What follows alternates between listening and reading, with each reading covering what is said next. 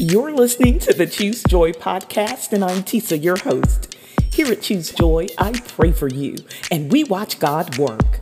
Today, I want to pray for an increase in your income. I pray that the Lord will grow your current income and guide you to new ways to make more.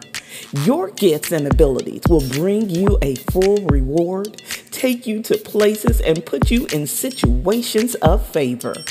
I pray that you continue to have new ideas for passive streams of income, investments that bring a return, and promotions that advance you and your career. Let your faith be a source of strength and also guide your financial planning. The Word of God says whatever you do, do it heartily as to the Lord. So I pray that you always enjoy the work you do along with the fruit of your labor. I am believing God with you. The increase will be yours. And now, Father God, we thank you for every provision. We thank you for our gifts and talents. We thank you for every source of income, and we give you all the praise for the increase we know that is on the way.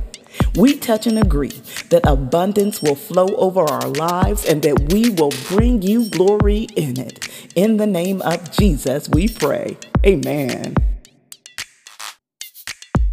Thank you so much for praying with me here today at Choose Joy with Tisa. For where your treasure is, there your heart will be also. So it's important for us as believers to start any pursuit of income or money in prayer. The Holy Spirit will then guide us and protect us so that we are not lured into pursuits and schemes that are not of God. The Word of God also reminds us not to wear ourselves out in the pursuit of riches. What God has for us is for us and will come to us without regret. So I want to encourage you today to trust that God will provide your every need. Today, let's challenge ourselves to trust God with our finances. I pray that you share this prayer with a friend. And before you go, take just a second to leave a thumbs up, a comment, and subscribe if you are new to the podcast so others can find us here. If you are listening on YouTube, go ahead and click the notification bell so you don't miss the next prayer. Until the next time, I pray that you choose joy. Amen.